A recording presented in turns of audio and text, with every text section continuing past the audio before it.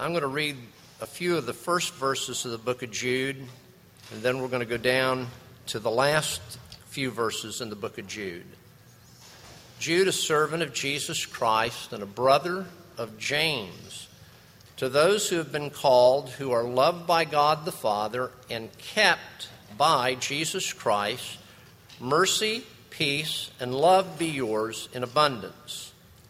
Dear friends, although I was very eager to write you about the salvation we share, I felt I had to write and urge you to contend for the faith that was once for all entrusted to the saints. For certain men, whose condemnation was written about long ago, have secretly slipped in among you. They are godless men who change the grace of our God into a license for immorality and deny Jesus Christ, our only sovereign and Lord. Though you already know all this, I want to remind you that the Lord, after he delivered his people out of Egypt, later destroyed those who did not believe. And angels who did not keep their positions of authority, but abandoned their own home, these he has kept in darkness, bound with everlasting chains for judgment on the great day. In a similar way, Sodom and Gomorrah and the surrounding towns gave themselves up to sexual immorality and perversion. They serve as an example of those who suffer the punishment of eternal fire.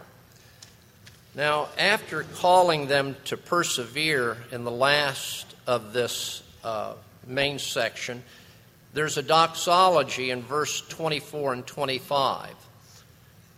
Speaking of Christ, to him who is able to keep you from falling and to present you before his glorious presence without fault and with great joy, to the only God, our Savior, be glory and majesty, power and authority through Jesus Christ our Lord, before all ages, now and forevermore. Amen. Now, as we look at the book of Jude, one of the things that impresses us is this man's authority. And that's what I would want us to focus on today. That this man, Jude, has what we might call an apostolic authority. He is one of the writers here of one of the letters in the New Testament. Now, in the classic sense of the word, Jude is not an apostle. He's not one of the 12 that followed around with Jesus. He isn't a person like the Apostle Paul. But Jude is classically one of the apostolic writers here. Now, he tells us something about himself. He says he's the brother of James. And James is the author of the little book, a few books ahead of the books of 1st and 2nd and 3rd John, called the book of James. Now, when we look at James, we realize that James is a brother of the Lord. So if James is a brother of the Lord and Jude is a brother of James, then Jude is one of these brothers that's mentioned in the book of Matthew as one of Jesus' brothers, having Mary for his mother and Joseph as a biological father. So Jude's been around for pretty much all of Jesus' life and now into the life and the establishment of the church. Now, one of the things that we see here about this person, Jude, is very clearly he's a pastor. He has a pastor's heart. If you read this, you would say this man definitely didn't lack warmth. I mean, when he got into his subject, it got real warm in a hurry. His emotions were right out and up front. This man is a pastor. He's pastoring the flock of his day. We see that he's a letter writer. You can see that he was in the process of writing this letter when this urgent matter was called to his attention. You see that he's a bondservant of Jesus Christ. In other words, he has placed himself. And this is the key thing for us. Can we be like this man Jude? Can we place ourselves under the lordship of Jesus Christ?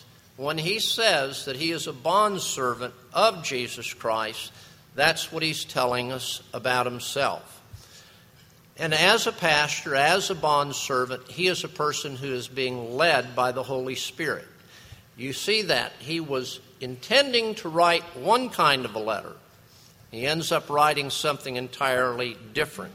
In other words, this man can be clearly led by the lordship of the Holy Spirit. Now, one of the things that we read and hear and are very sure of is that this man, Jude, loves Christians. He is concerned for the welfare of the Christians. Now, I'm saying it that way initially because what I would like to say really isn't a very popular way of thinking today, but it's true as well. Jude loved the church. Just yesterday I was reading an article, and the article was talking about the popular singer Moby. Any of you all know about Moby? Not many people know about Moby. How about 10 million albums? Maybe you've missed somebody. If you hear the name Moby, you think of the whale, right? This man Moby's middle name is Melville. He is a direct descendant of the author of Moby Dick, and as a result of that, early on in his life, he was dubbed with this name, Moby. Moby gave his life to Jesus Christ in a profound way in his late teens. He absolutely is committed to Jesus Christ. Moby has no use for the organized church. Now, what I'm trying to make a case for is this is very prevalent today. When we say we love Christians, we're saying we love the church. How many of y'all learned this when you were young? How's it go? There's the look inside and, well, which is the church? The building, the steeple, the people? Well, it's the people. When we say we don't love the church, well, that's confusing. I love you. I think most of you love me. We love one another. Why? Because we're Christians. We're a part of the church. This man's a pastor. He loves the church. He wants us to love the church. Now, this man Jude now, in verse 2, look what he's saying. He's talking about mercy and peace and love. And then in verse 3, contention. So verse 2, this man Jude is about the peace of the church. He thinks the church ought to be a peaceful place. Many of you know that I served as an interim in a half a dozen churches across the southeast. Most of these churches, when I went to them, had problems. They would come and I'd show up on their doorstep, and they just thought they had problems until I showed up. Then they began to know they had problems. But I would show up there, and they would talk about their church. And one of the most common factors that I found in these churches that needed an interim was this. Their church lacked what? Peace. They lacked peace. Pastors have come through the years and they've said, I'm going to this church, and this church has had trouble. What would you advise? I said, as much as it's humanly possible and it depends on you, make that church a safe place. Make that church a safe place for people. That's what they need. The church, for the members of the church, is to be a place of peace, because all around us, the culture is in tumult. And we come in to a church where there is peace, and that in itself is a great witness. Now, the other thing you see is contention that begins in verse 3. Jude's a good pastor. He is for the peace of the church, but he's also for the, what's the next word? Purity of this church. You read what's going on in the church at Jude's time, and you begin to understand that things have come into this church. Now, let's be just plain.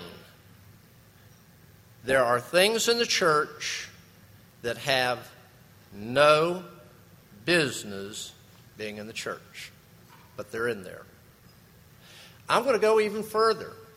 There are people that are in the church. Now listen, they have no business being left in a church. They should be put out. Now you say, now wait a minute, John. I'm not saying this. Jude's saying this. Jude, this apostolic pastor, is making this point.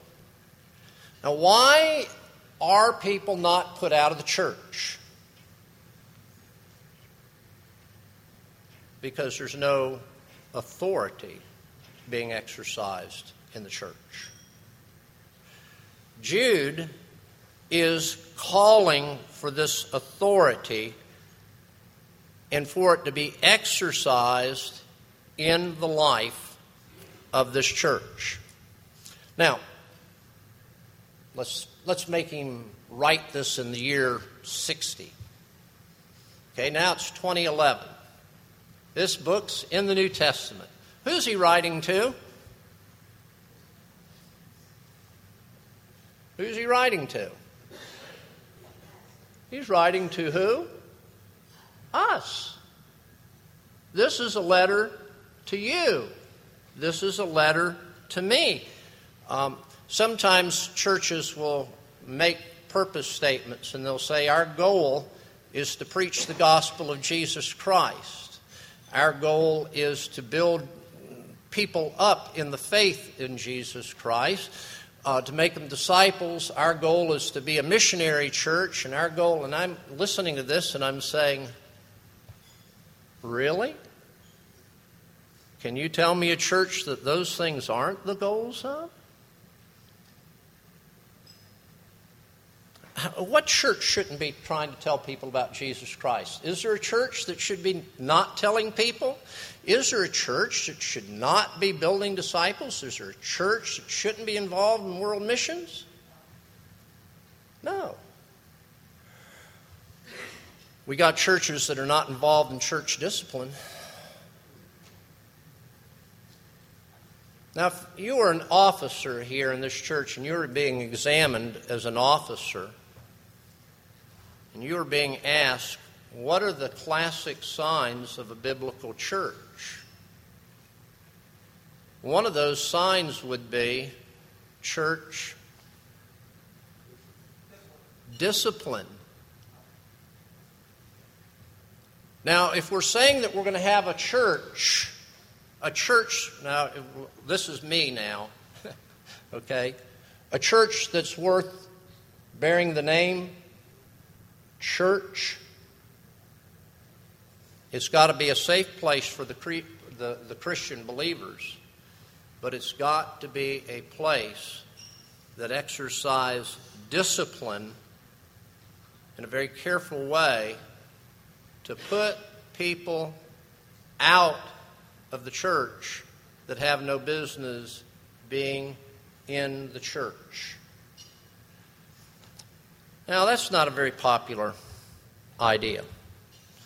Jude in verse 3 tells us, he says, I was very eager to write you about the salvation we share. In other words, I had prepared a sermon. Maybe it was on child rearing. Maybe it was on tithing. Maybe it was on evangelism. Maybe it was on the Holy Spirit. Whatever it was a nice sermon. That's what I was planning to give you. But right in the middle of my preparation for that sermon, the Holy Spirit showed up, and I felt I had to write you, and I had to urge you to contend for the faith that was once for all entrusted to the saints. This pastor is not addressing necessarily the elders. He's not necessarily addressing the deacons. He's addressing whom? The entire church. Now, I went to do one of these interims in Columbia, South Carolina. I was there for 14 months. I had to be examined by the local presbytery. And one of the men I knew from when I was in graduate school in South Carolina, and the other 2 or 3 of the men on that commission that were examining me were professors at that graduate school of theology. And in the process of that examination, they said, "What are your views on church discipline?"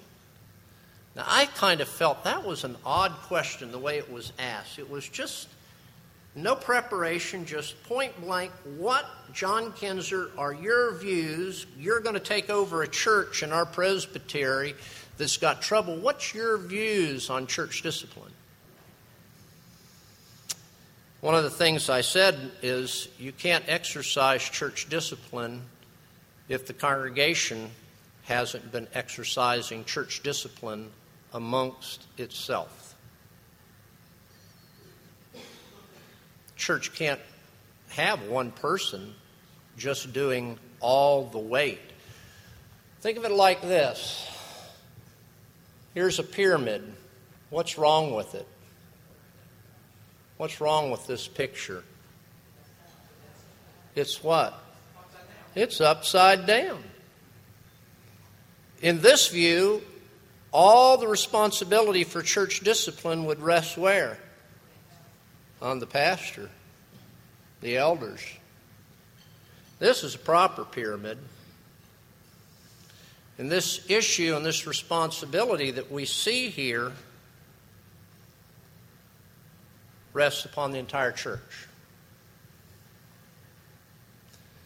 Another situation I went to, and I was called in as an interim, and in the midst of it, I was brought a career counselee of the church.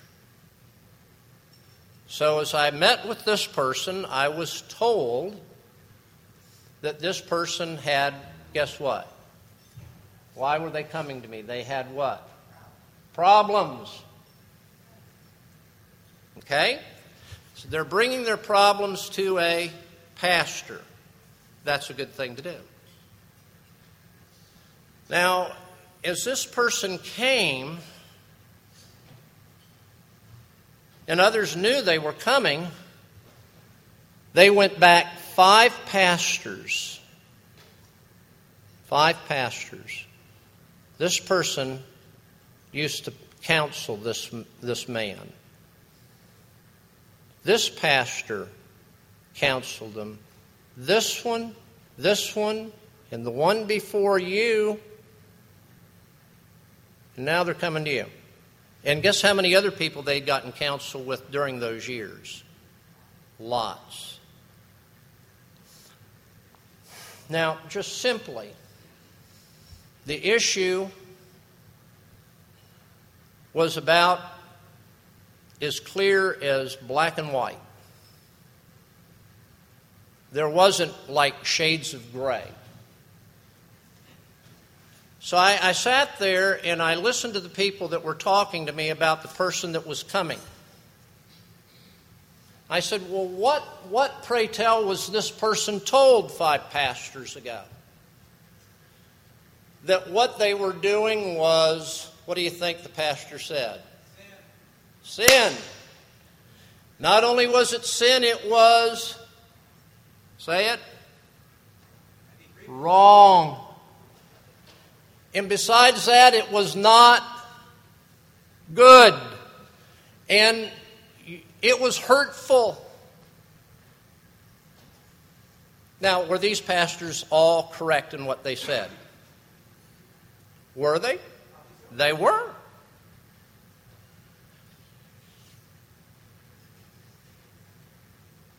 I asked one of these people before this person came through the door, I said, let me ask you a question. 5 pastors. Do you know that any one of the 5 ever told them to stop? What? What do you mean? I mean, stop. Just stop. We're not going to tolerate that anymore. What? They told him it was wrong. They told him it was sin. They told him it was bad. It was hurtful. What about stop? Now, you may think I'm making much of this, but I want to pull the trigger on you right now. How many people do you know in your churches that are doing things that are harmful, that are not good, that are bad, that are sin, that are wrong, and you won't tell them what? Tell me, just think, when was the last time you, as a Christian, told another Christian to stop? Now, you might say, man, this is what the church was like. You go through the writings of the early epistles. Remember when Peter got out of hand in Antioch and he pulled away Barnabas and they withdrew from the Gentiles and only ate with the Jews who'd come down from Jerusalem from the party of James? Remember that story? What did Paul say he did to Peter, who holds the keys to the church? He said, I got in his face. And I told him, what you're doing has got to stop. Do we want a healthy church? We've got to address these things. We've got to address these things. Look at these things. I want to just go down these somewhat quickly. It talks about the people themselves, beginning in verse 4. Certain men have come in, they've slipped into this church. It's not that they've got bad theology. That's not the issue. It's not that they're denying the deity of Christ. It's not that they're denying this doctrine or teaching some other phony baloney doctrine like a cult. But what they did was they took grace, which is forgiveness of sins, and they changed it into freedom to sin. Now, if you ever went to a Christian college, most Christian colleges tend to be, rightfully so, a bit legalistic. They have to have rules. Now, in the context of a Christian college, there's a phrase that goes around like this. It's easier to get blank than it is to get blank. Anybody fill in the blanks? Any easier to get what? Than to get permission. That's the church. That's the church. It's just easier just to forgive people than it is for somebody to come and be told no. No. That's what they've done. Now, people have taken this from one end of the society to the other. That's what's rampant today. So he uses 3 illustrations. And he says in verse 5, you already know all this. I want to remind you that the Lord took a group of people out of Egypt. He delivered them. He saved them. He redeemed them. He rescued them. And then they were destroyed. They perished in the wilderness because of their unbelief, their conduct, and their unbelief. Now, tell me the name of the kind of people that he's talking about there. What do we call those people? They've got a name, a national name. They were what?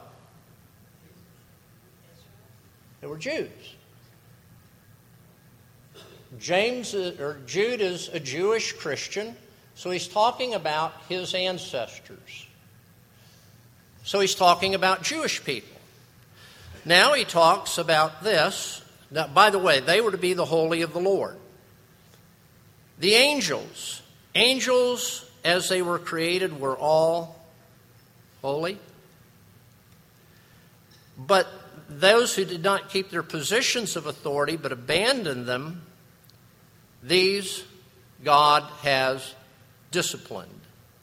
In this case, bound in darkness and everlasting chains for the day of judgment. Jews, angels, look at the next one in verse 7. In a similar way, Sodom and Gomorrah. Now, is that Jews? No. Those are what we call classically pagans. Pagans here, because of their sexual immorality and perversion, they serve as an example to those who suffer the punishment of eternal fire. When we look at this, what we come to understand is that Jude is one of those writers, one of those pastors who is able to get the rubber to meet the road immediately. It's not about head knowledge about which people can twist and turn and gyrate and make sense and not make sense out of, but it's primarily Christian moral conduct that he's talking about here. The church, Christians, parents, believers, we have to, in our day and age, speak and bring apostolic authority in correction to our own churches, the churches of which we're a part. Let's pray. Now, Father, we look at this and we say, goodness, that is very different from so much of what we read in the New Testament. But it sounds so much like the message that needs to be expressed today. We pray that you would speak to our hearts, that we would speak to the hearts of other Christians and people that are in the church, that we have a level of respect and authority in their lives, and that we could bring them your correction, that they must live morally holy lives before Jesus Christ, their Lord and Master. Now we pray in his name with thanksgiving. Amen.